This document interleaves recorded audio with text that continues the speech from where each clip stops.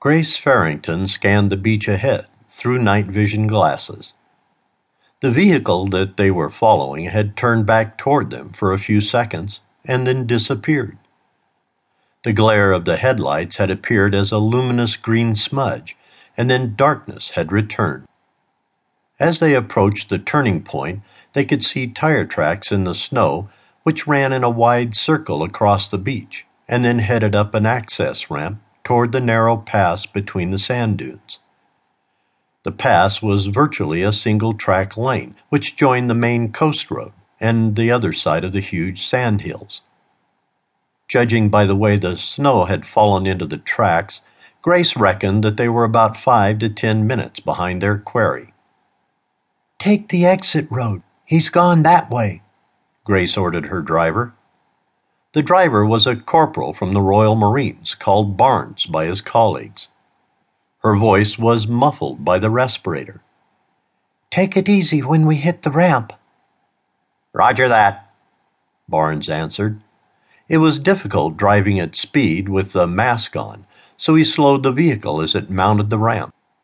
When they reached the top of the ramp, there was a small hut in which a parking attendant would sit during the daytime hours manning the barrier. The barrier had been left up, and they drove straight on. He followed the tire tracks through the sand dunes until they reached the coast road. The tracks turned right toward the city. "Why do you think he's left the beach?" "That's what I'm asking myself. It doesn't make any sense. It's going to be much harder to make progress on the roads, and he's far more likely to run into the police," Grace replied. Barnes slipped the truck into four-wheel drive and followed the tire tracks. The tracks continued for about a mile when they saw something in the road up ahead. "What the hell is that?" Grace said to herself. She peered through the night vision glasses and tried to make sense of the scene. "What can you see?" Barnes asked. He glanced at her as he spoke, and the truck shimmied. "Concentrate on the road, Corporal," Grace said without looking at him. "We have casualties in the road ahead." "Shall I call it in?" Barnes asked. "Wait until we know what we're dealing with," Grace answered. As the vehicle approached the scene, it became clearer to her what had happened. There was a Bentley Continental parked in the road. The engine was running and the driver's door was open. There were traffic cones across the road and a number of unidentifiable shapes lying near the verge to the left. On the right-hand side was what appeared to be the body of a man wearing camouflage trousers and a white t-shirt. There was a dark pool of liquid in the snow surrounding his head.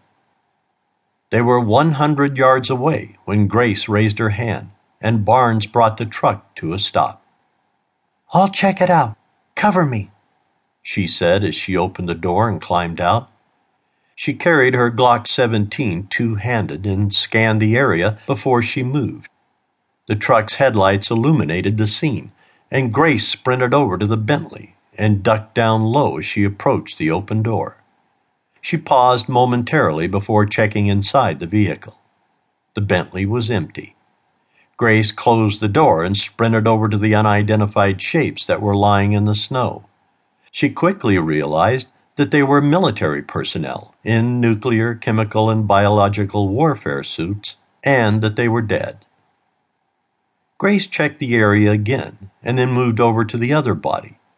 All the time Barnes covered the perimeter with his Brugger and Tomat MP9 automatic machine pistol.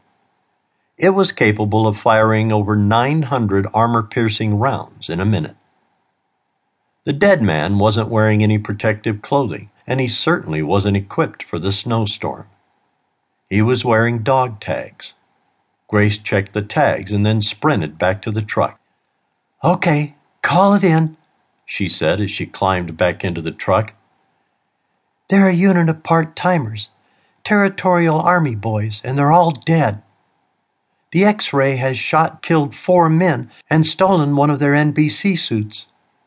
There are vehicle tracks heading away from the scene on the coast road toward the city." Grace slammed the door. "Roger that,"